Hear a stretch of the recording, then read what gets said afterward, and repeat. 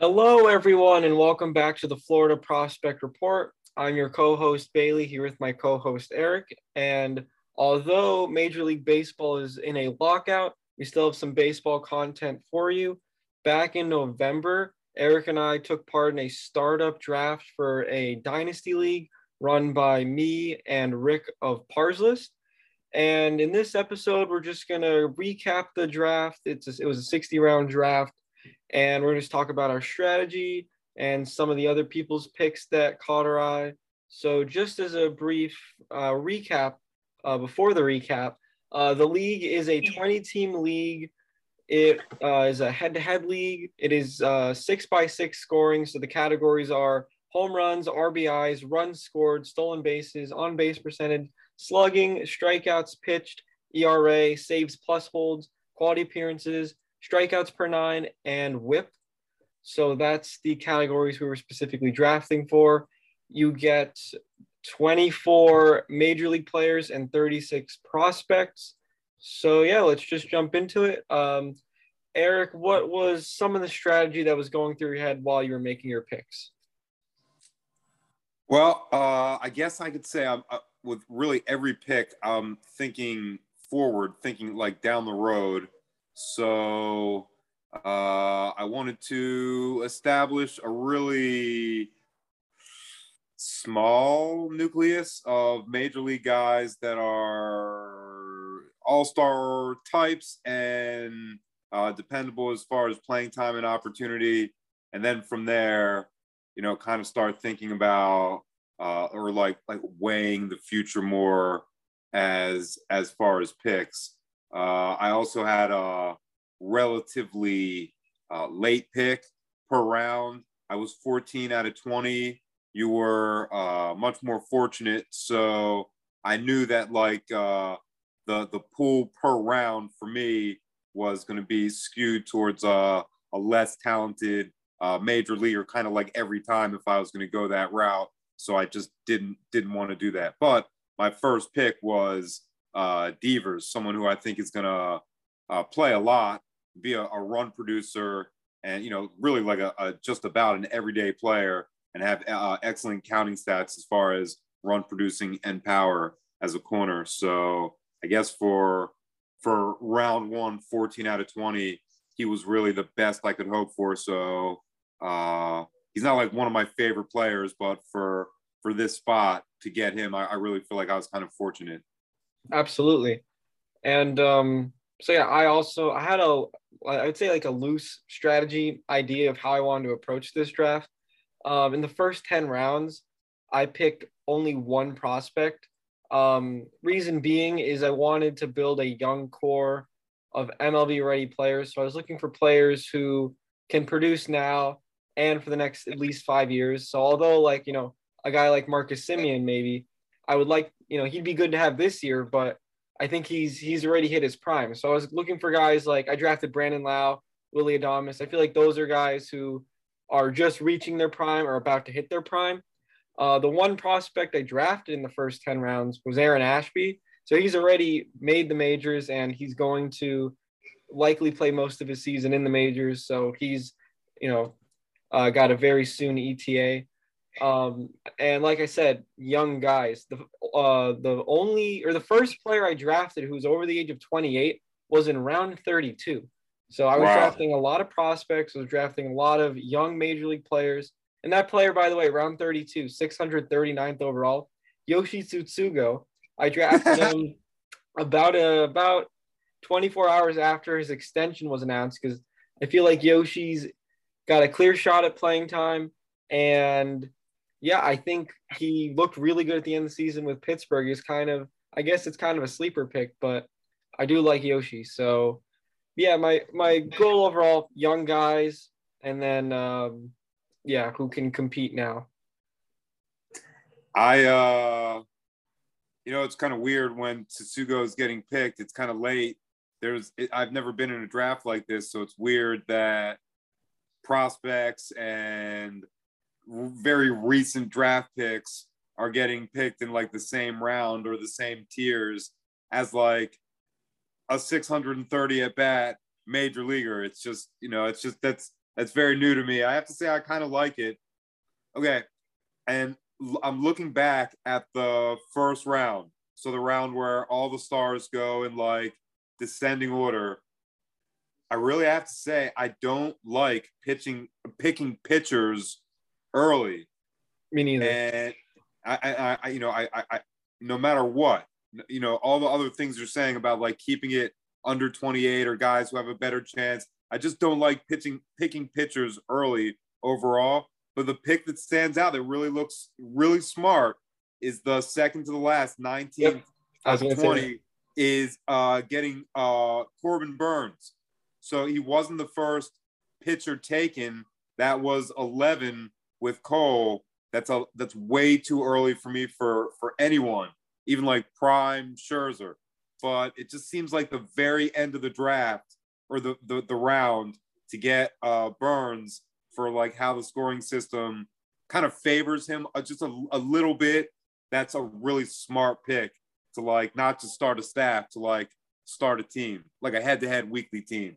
I definitely agree. I think it's great value to get Burns as the second overall pitcher off the board, considering I think he's the top dynasty pitching asset, back end of the first round.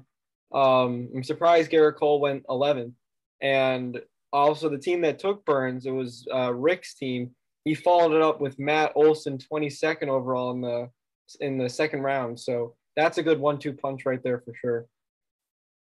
Right. It doesn't, even though you just revealed parts of your strategy, just looking at pars for his first two picks, you can't like see his entire strategies. So who did you get in the first round and the second round? I guess review your picks. So, well, right before I answer your question, I just want to talk about who I didn't get because I had the second overall pick. So, right. The first overall pick was Shohei Ohtani, which I think if I had the first pick, I still would have gone with the guy I got second overall. But I can't fault Shohei Ohtani going first. I think that's a very sensible pick. If he stays healthy, he's the best player in baseball, you could argue. So, yeah, but I ended up taking Juan Soto. I think, it's an on-base percentage league that we're in. If he's healthy, he's amazing. So, and he's really young. So, the other players I consider there, of course, Tatis, Acuna, and Vlad. But Tatis and Acuna, their injuries kind of scare me off a little bit. And I feel like I can find a first baseman, obviously not at the same level as Vlad, but I think Soto's on base percentage really makes him that much more of an elite asset. Absolutely. And yeah, my second round pick was Brandon Lau. He was the third second baseman off the board. Sorry, fourth if you're counting Trey Turner. Behind Turner, Albies, and Jazz Chisholm. I think Brandon Lau is second or third overall for second baseman if we're doing a ranking. So I was happy to get him in the second round, 39th overall. I feel like 40 home runs from a second baseman is huge. I think he has the potential to get that every season if he can stay healthy. And because I think he's good enough, he's quieted the doubters about his ability to not hit lefties. I think he's done more than enough to show that he can be an everyday hitter. Another great pick in the first round, by the way. Number 10, getting Wander Franco. Yep. At 10th. So, good round. That pick almost bothered me a little bit just because if I had any pick after like 5th, I would have taken Wander Franco. He fell to 10th. Right. If I had 6th, 7th, 8th, or 9th, I'm taking Franco over Turner, Ramirez, Bichette, and Tucker, who went 6, 7, 8, 9. I agree with that sentiment 100%, and I would rather have had him than the ones who preceded him. So whoever the owner of Hudson Valley, smart pick and good value. Starting off the draft with getting a good value and having it be Wander Franco. Yep. That's a great foundation. Yep. No surprise, by the way, because that's my boy Jake. He covers the Rays for Prospects 1500. Huge Wander Franco fan, so very on brand for him to take him there. I think I remember him taking another Rays infielder from me much later in the draft at potentially a similar position. My second round pick, as much as I don't like pitchers, I kind of knew that I wasn't going to take one for a long time. And the one that I wanted the most, other than Burns, was still there. So I guess as much as I could actually panic in a draft setting, I panicked and I took my pitcher way earlier than I thought because I was quite sure that he wouldn't be there later. And I knew that the rest, the next handful of picks was going to be offense. So I took Julio Urias on the Dodgers. I'm not necessarily in love with his upside, but I like where he is right now. And I think, he's another guy with a lot of opportunities. He's going to start 30 times or at least pitch, 30 important games. So, I don't know if I'm really like building a staff around him, but I'm happy with his stats and with his potential. So, that's my first two were Urias and Devers. Yeah, I remember when you made that pick, and I told you I thought it was an interesting pick at the time, taking Julio Urias 27th overall.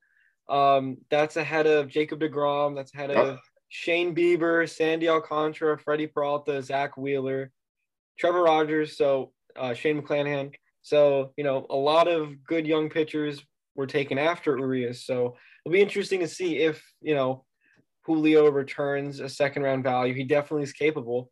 So yeah, I think it was definitely an interesting pick. I'm going to give a shout out to a pick in the fourth round that I did not make, but I was a huge fan of, although this team's in my division, so I'm not looking forward to having to play against this player. But Jonathan India went 76th overall.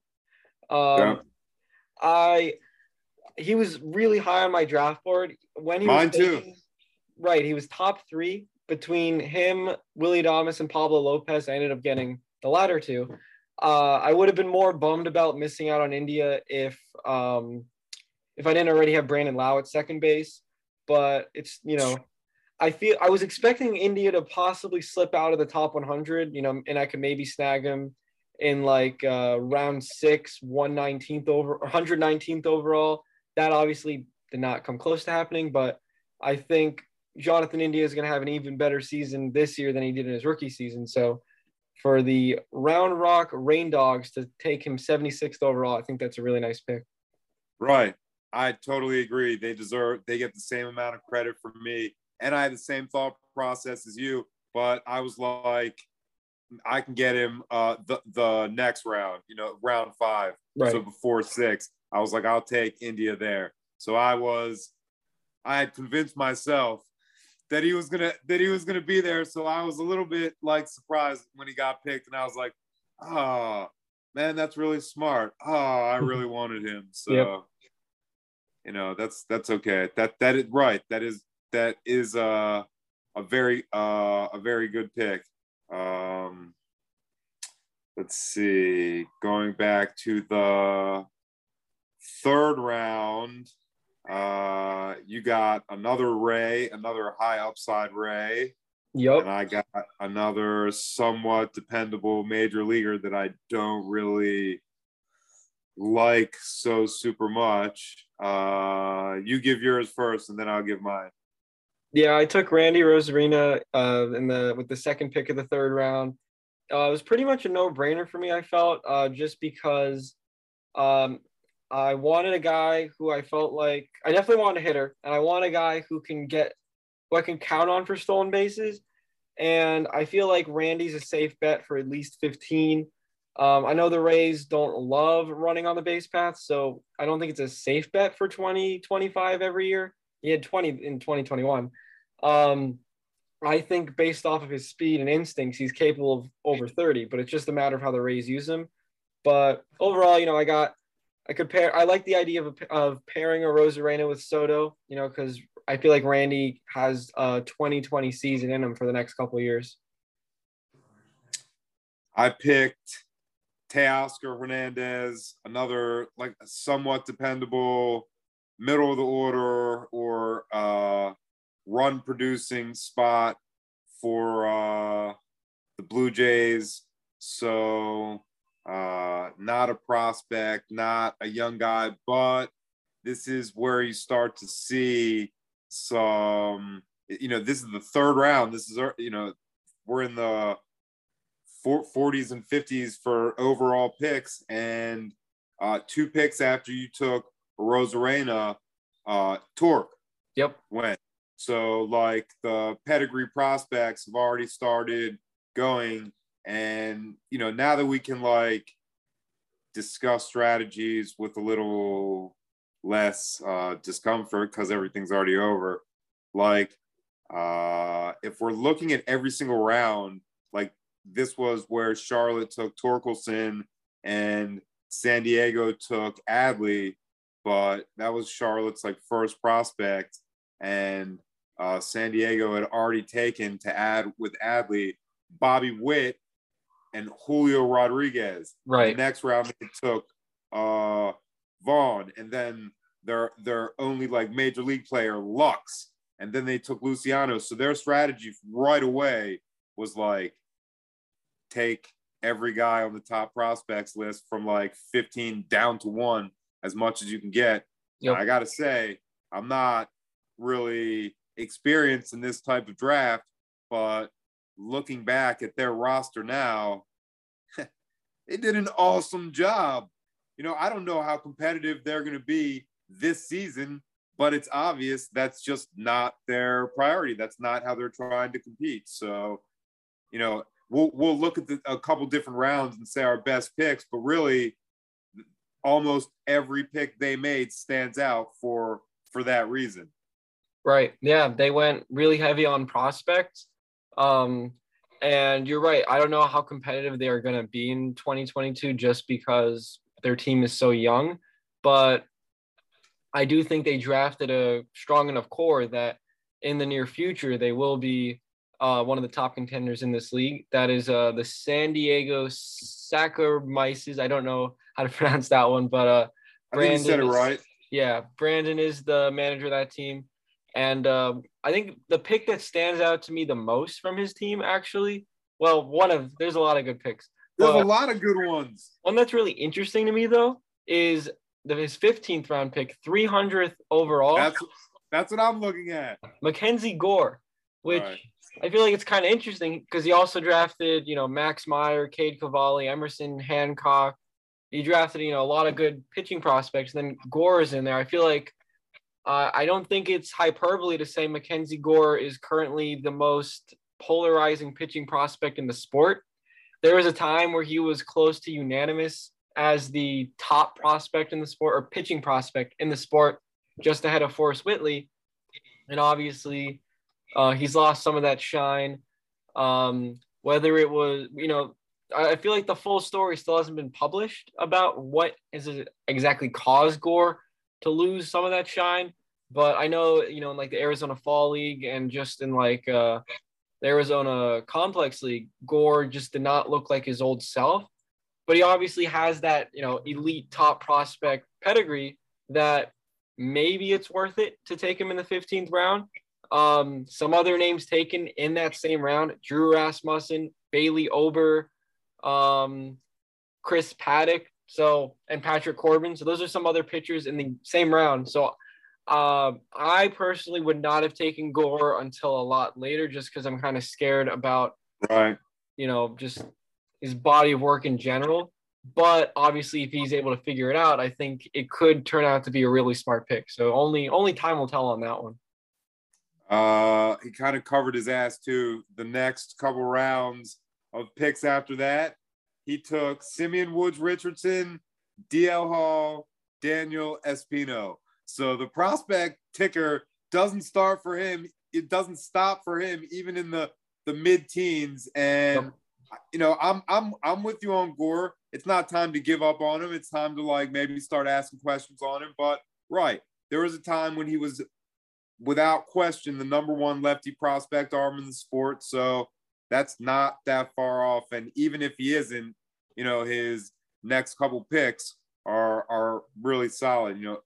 Any round we look at, I'm going to be respecting the picks, even that one. So, right, Yeah, there were pro pitchers went around him, or major league pitchers went just before him and just after him. But it's getting like in the middle rounds, it's a little more apparent that he kind of had a plan or had some profiles he was targeting and got some. I'm for looking sure. back. I'm scrolling through another couple rounds. In the ninth, a pitcher went that I really was kind of targeting for the majors, not a prospect. And looking back, I'm somewhat regretful. I got Kobe Mayo in that round, so it's not like I feel like I missed out or it was empty at all. But the fifth pick in the round was Reed Detmers. And he was somebody who, like, when I was doing my draft prep, I was like, I can get him in the between like 6 and 10. And he went in 9 and not to me. Do you think that's maybe a shred too early? I mean, I feel like maybe slightly early on Detmers, but I don't think it's a bad pick by any stretch. I think it's a pretty solid pick compared to some of the other players taken in that same round. But I also think that the guy you ended up with, Kobe Mayo, I like him better than Detmers, so I think you still made out well. Me too. But yeah, I don't think it's that high on Detmers. I personally would not have picked him that high, but I also, that's more just because he's an Angels pitcher more than who he is.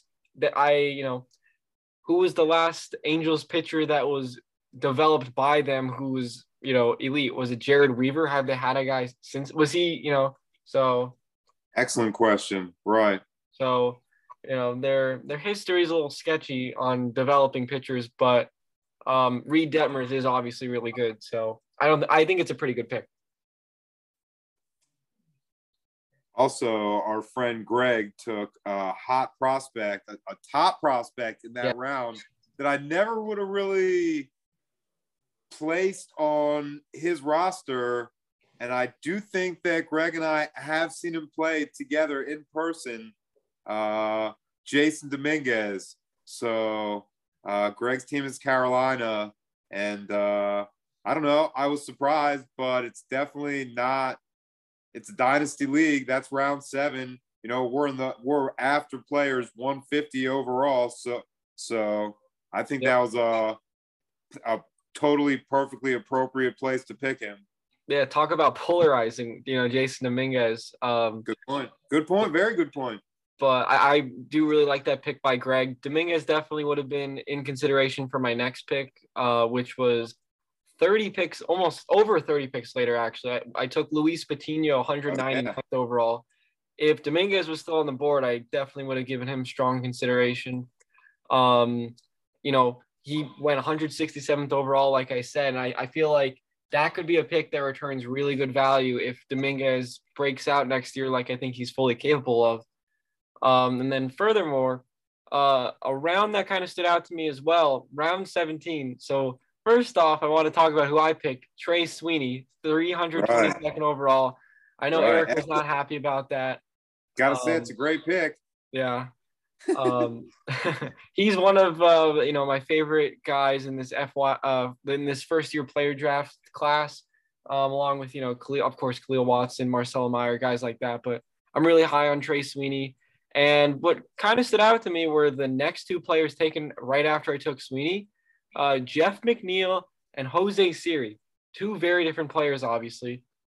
So with McNeil, that's like a 30-year-old guy who's multi-eligible at second base and outfield, but has not had a successful season since 2019. I love Jeff McNeil. He was in my queue, but I was interested, about the fact that he went 324th overall.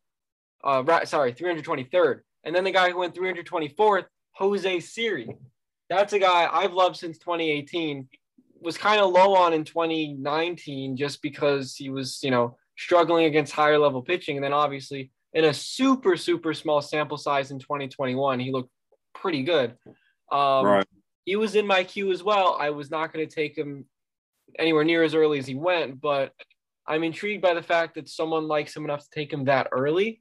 Because I do have 2 shares of Jose Siri, so Dynasty shares. So I thought that was an interesting pick. I'm not saying it's a bad pick. I love Jose Siri, but if we did this draft this time last year, Jose Siri probably would not have even been drafted. And Good I point. mean, you can make that case about a lot of players, but I think Siri especially. So kind of an interesting pick, and I think it could certainly pan out well if he ends up with 15 home runs, 15 stolen bases, and he's the everyday center fielder for Houston. So just another wait and see kind of pick.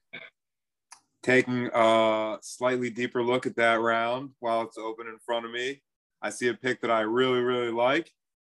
328. Johanski Knoll, Cleveland, their corner prospect. I talked to a player that pitched to him not last week, the week before last, going through like video and just talking about the past season. Actually, we were talking about the draft, and I think it's the night that Knoll got picked, and I mentioned him, and he was like, remember I was playing the voice recordings for you? Yep. And he's like, he's so serious. He's such a good power hitter. He's so good for this age. So I started looking him up.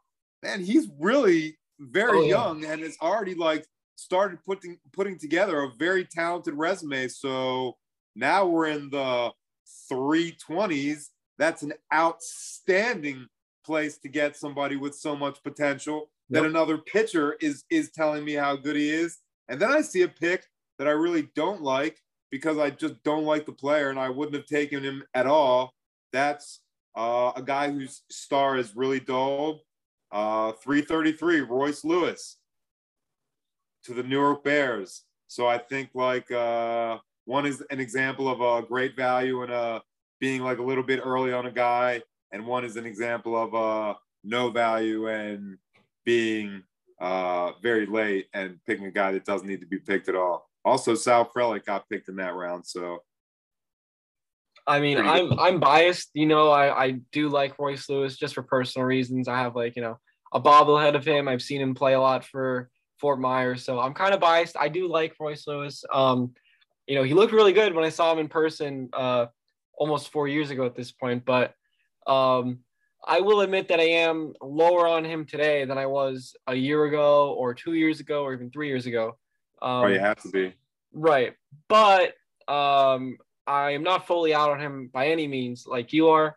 I think the torn ACL scares me more than anything because I think the other concerns he had about him are manageable and he can work on.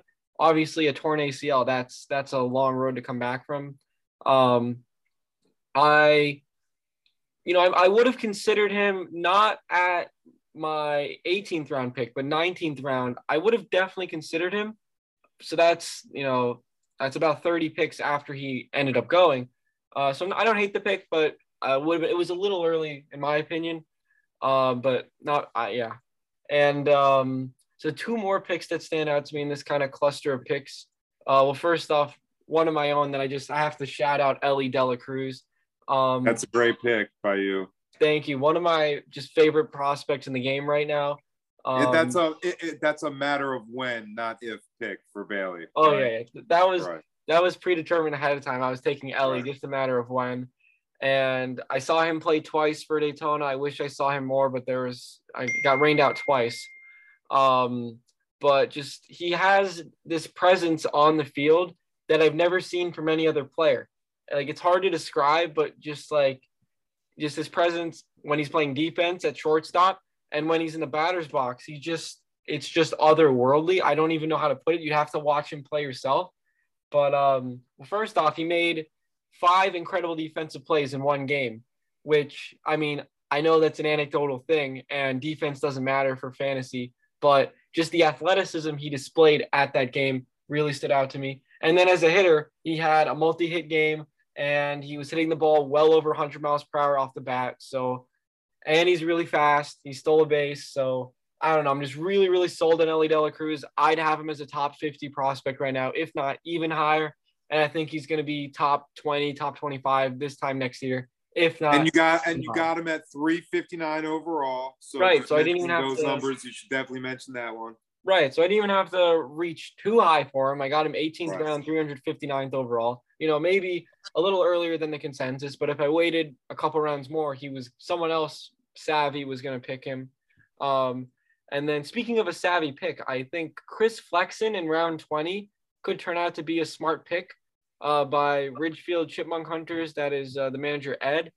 And I was in on Flexen in pretty much all of my leagues when he came over from when he was pitching in Asia. He came back to Major League Baseball. This time last year, I picked him up in most of my leagues. And stupidly, I did not hold him in any of those leagues. And then obviously, in the second half of the season, he was really, really good. I don't think by any means he has elite upside, especially since he doesn't have good strikeout numbers. But I think he has a really high floor that makes him a sneaky good pick in round 20. So I think that's, if that's your third or fourth starting pitcher, I think you're building a really good pitching staff.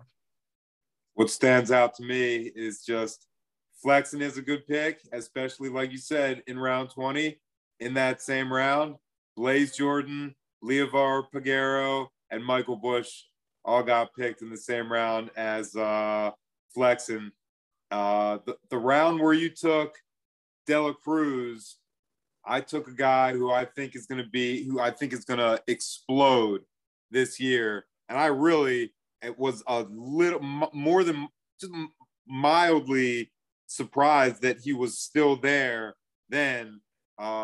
That's Anthony Garcia. The Yankees somewhat corner, somewhat outfield, just all power lefty.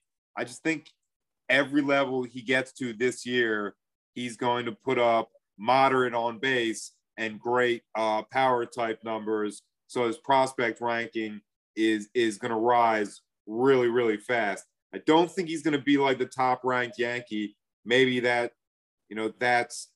Sweeney who you took, but I think Garcia has a lot of potential steam. So being that I saw him a couple times, he's somebody that I really kind of made a priority. And I remember looking at him and thinking, should I pick him here or is he going to be there? We're already late.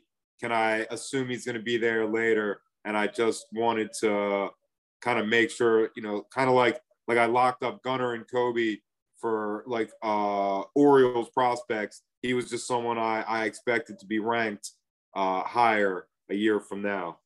Yeah. I only saw him play once and his team got no hit. So I don't have the best read on Anthony Garcia just from seeing it play in person, but I've heard a lot about him from you and I know he's a pretty exciting player. And one pick I might not be the biggest fan of is actually a pick I made a couple rounds after, the rounds we were just talking about. In round 23, I took Brewster Gratterall, 442nd overall. Mm-hmm. And looking at some of the names picked around him, I'm not sure if I'm loving the pick looking back. When I took him, I was thinking, he's still super young. He has closer upside, saves and holds is a category that we're keeping. So he could be huge for that. But I do wonder if I could have got him a couple rounds later. I took him ahead of Blake Trinan, who will likely be a better asset, at least for this season. Though I think I did slightly redeem myself with my next pick. I took Jay Allen from the Reds. I even traded up about 6 spots to make sure I got him, just because I was afraid I'd get sniped. But really high on Jay Allen. I'm really high on all these Reds prospects. Ellie De La Cruz, Jay Allen, Alan Cerda, drafted all those guys. And I feel like the Reds farm system is one of the most underrated in baseball. I agree with that. I feel like this time next year, Ellie De La Cruz, Jay Allen, Alan Cerda, those can all be top 100 prospects. And speaking of which, Alan Cerda, I got him way later than the other three. I got Alan Cerda in the 44th round, 870 overall, basically right, that's free. So, but yeah, I'm buying in on the Reds. I think they have a good farm system. I know I'm a little biased because I see them play a lot, but I don't know. I've always felt like the Reds farm system is kind of slept on. Back when Tyler Stevenson and Jonathan India were prospects, they did not get nearly the hype they deserved, and they both ended up with Rookie of the Year votes. India obviously winning Rookie of the Year. But yeah, so if anyone out there is listening, I would recommend going for some Reds prospects in your dynasty leagues. I think they're a good buy right now. And one other thought I'll add on this is in the 26th round, 510th overall, the Carolina Supernova managed by Nick picked Vaughn Grissom. That's a pick I also really like, and I was really frustrated when he made the pick because I was talking with I was trying to trade up to get him because he was by far my favorite target still out there, and I missed him by about 10 picks. I ended up taking Jose Suarez of the Angels, who I think he'll have a good season. Might be a smart pick, but much rather have Vaughn Grissom. I think Vaughn will be a really highly rated prospect in due time, and I think you can make the argument he's already a top 60, top 50 prospect. And he went over 100 picks after Ellie. So right. I really like that Vaughn Grissom pick by Nick. I had my full revenge pick in that round. Somebody picked Jordan Balazovich at 506. My pick was 507, so I turned around and took Louis Varland because I wanted Balazovich more. So that was my immature behavior. Another pitcher I really wanted in that round that I didn't get because someone else did was Gavin Williams. Yep. So, this to a degree was like a little bit more prospects than major leaguers this late. Tobias Myers went. I guess that's kind of a good pick for picking in the 500s. I love that pick. I love the Tobias Myers pick, especially now that he's on Cleveland. I think there's a much clearer path to playing time. I don't think it's a perfect path because there's still a lot of good arms in that system, but I've always really liked Myers, so that's a smart pick by Rick. And also in that round, one of my favorite picks maybe in this whole draft, the New York Bears took Alex Cobb, 508th overall. This is the 26th round. When he was picked, he was a free agent. He had not signed with the team yet. I'm 99% sure that this was just a free agent Alex Cobb. And then, of course, towards the end of the draft, it is announced that Alex Cobb is going to San Francisco. And all of a sudden, this is like looking back, like, wow, that's really good value if Cobb can have the resurgence that Kevin Gausman, Alex Wood, some of those other guys that are reclamation projects from San Francisco. If Alex Cobb signed with the Giants before the draft, I think it's a very safe bet to say that he would not have lasted to the 26th round. So grabbing him as a free agent and then getting almost the perfect signing spot for him, that's got to feel good for the manager who did that. As like a regular fantasy player, do you like picking guys that are free agents? Because Carlos Correa in our draft lasted until the 53rd overall. So that means I really had 3 chances at him. And I didn't take any, and I definitely liked him. I would say he was in my top handful, but I was hesitant because I still don't know.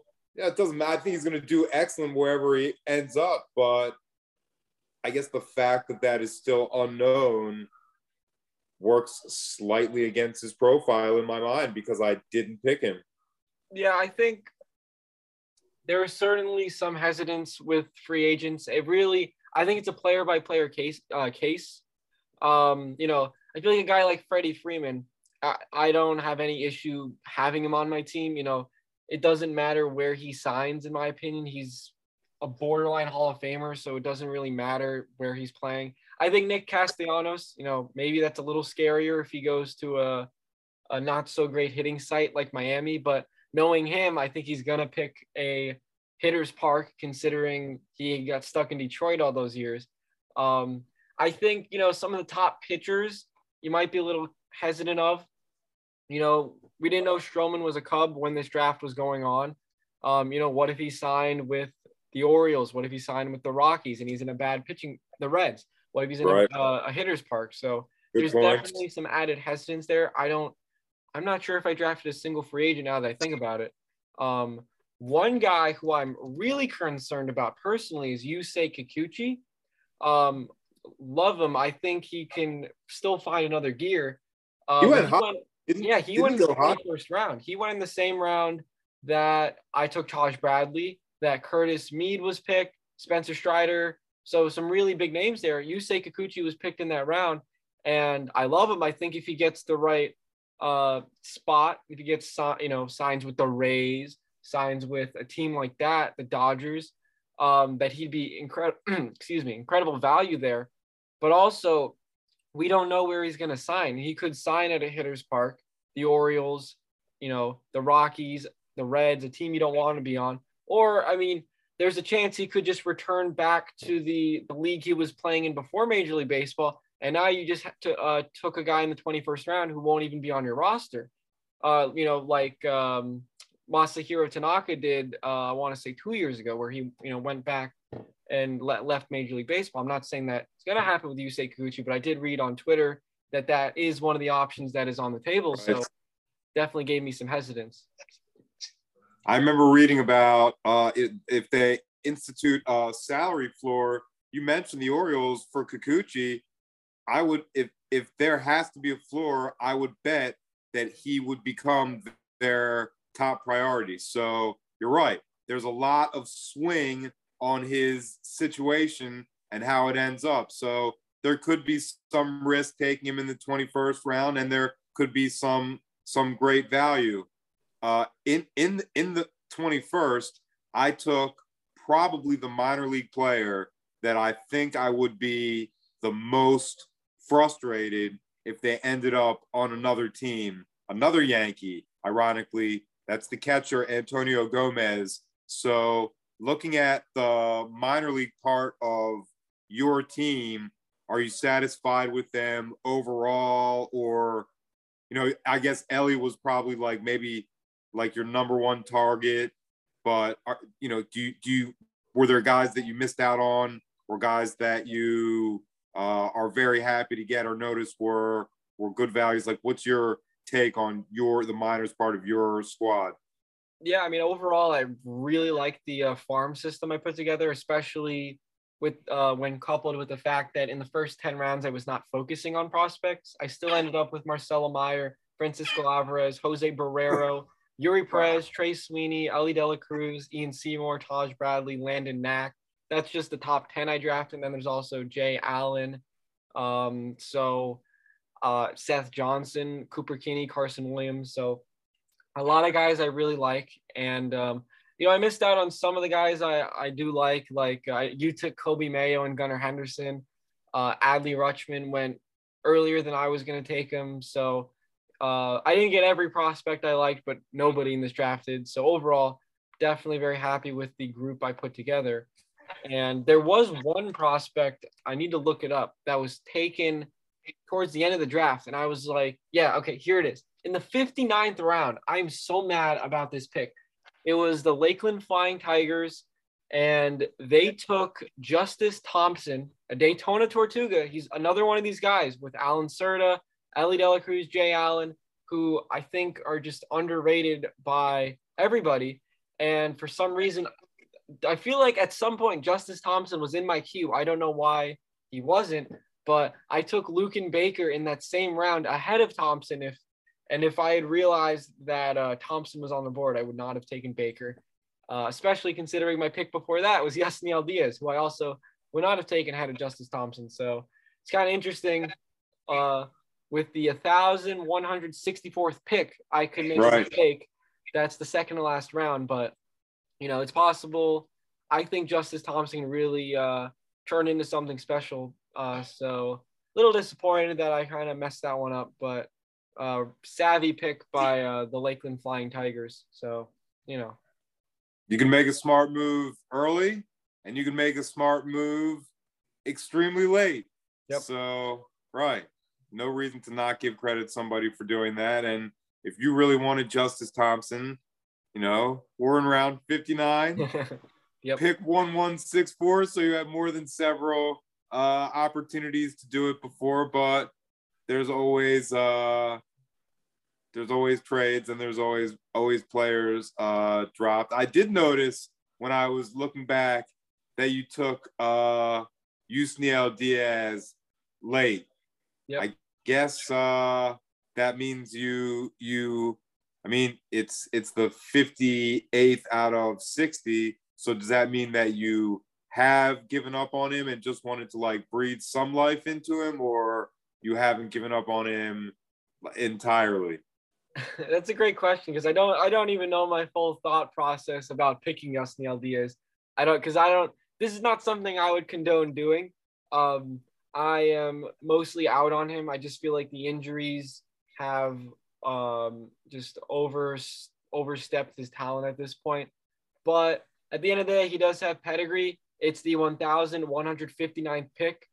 I was looking through the available player list. There was no one else I really liked more except Justice Thompson, who I totally forgot to add to my queue. But yeah, if Yusniel Diaz manages to stay healthy for a full season, that would be huge.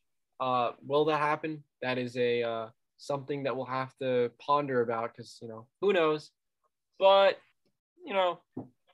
not a lot of options at that late in the draft, so might as well take a guy. I had to take a prospect based off the way I was doing it, because I didn't really have room for another major leaguer, which is why my second to last pick was Lucan Baker, a somewhat intriguing first baseman from the Cardinals. He's a power guy with not much else.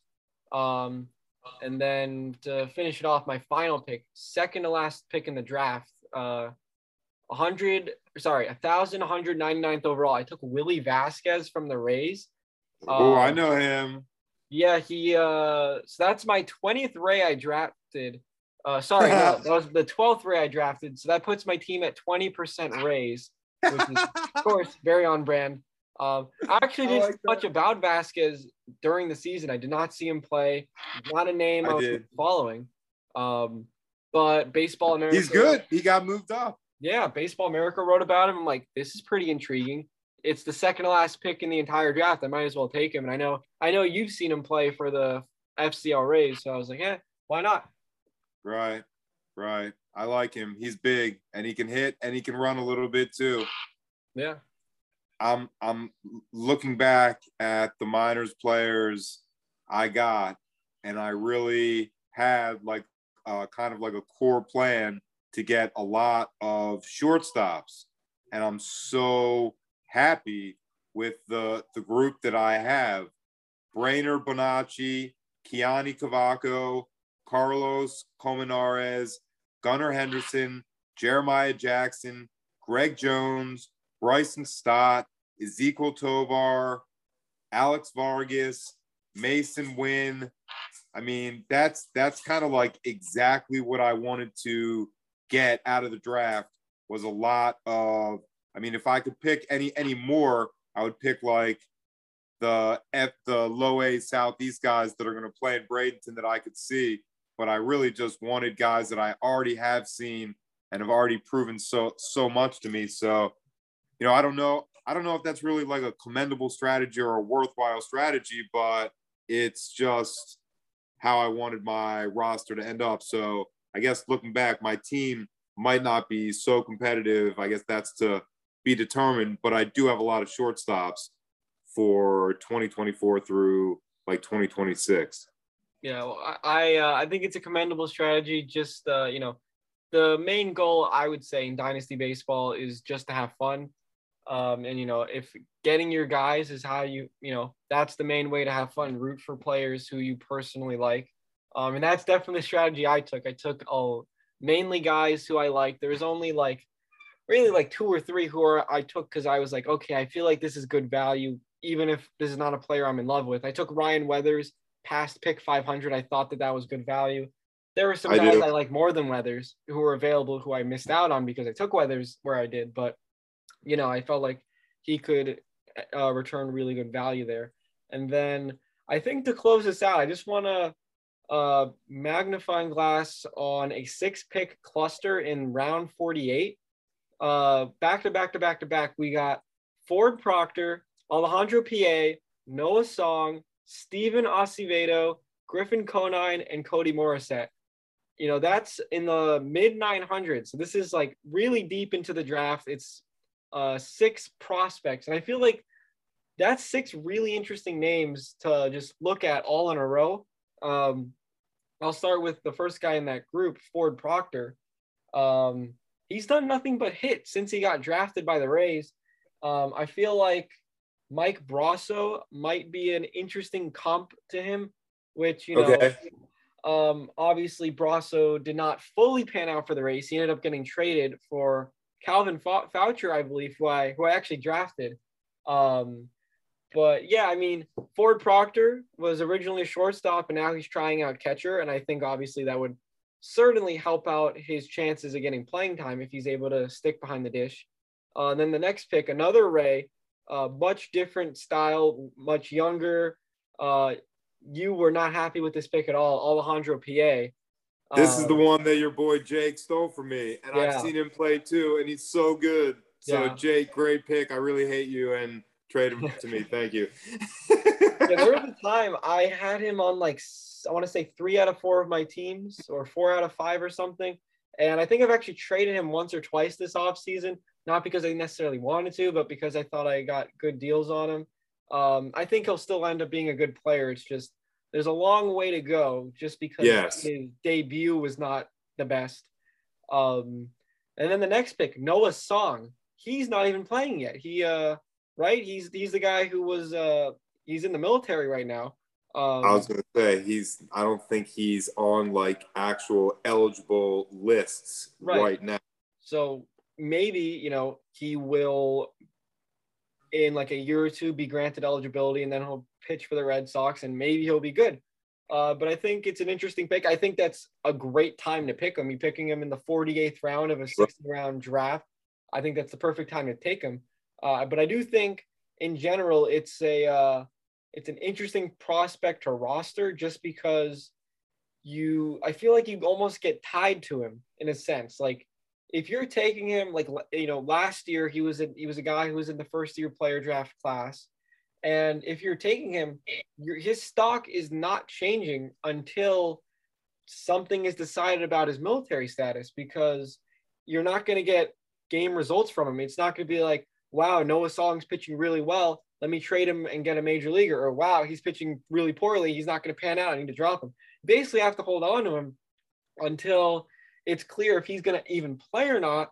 Because if you drop him, someone else is going to, keep him on the team, because at some point there will be decisions. So I think that's a really, really fun pick. And the very next pick is a guy I'm sure you're familiar with, Steven Acevedo, if I'm pronouncing that right. You are, and I am. Yes. So an outfielder. That's a nice pick. And then the 2 picks after stood out to me, 2 Marlins, Griffin Conine and Cody Morissette, 2 guys who, when they were picked, they were in my queue. Ended up taking TJ Antone a couple picks after they went. But Conine's interesting because he was objectively pretty good in 2021, I would say. I know the strikeout rate above 40%, not good, but leading almost – did he lead minor league baseball in home runs? Or was really close to it, right? I think he was the most. I think he was 29? He hit a lot. And then he was not protected in the Rule 5 draft. So who knows if he'll even be a Marlin after the lockout. They're going to have the Rule 5 draft. His profile is not one that, I feel like usually is drafted in the Rule 5 draft, because, Mason Martin is pretty similar guy who's also available in the Rule 5 draft. So it's going to be interesting to see if Martin or Conine gets picked. But overall, I like Conine. I was a little surprised that the Marlins did not protect him, but that tells me they don't expect him to get picked. And then to close it out, Cody Morissette, I saw him play a couple times. He's a Marlin, Jupiter Hammerhead. And the power, that's the big question mark with guys like him. Another guy in the system, Jose Devers, who didn't even get drafted in this draft. They got good speed, good contact ability, and good defense. But to be a good fantasy baseball asset, I think you need to have some power. So I like Cody Morissette. I'll probably be targeting him in my first-year player drafts in about a month or two.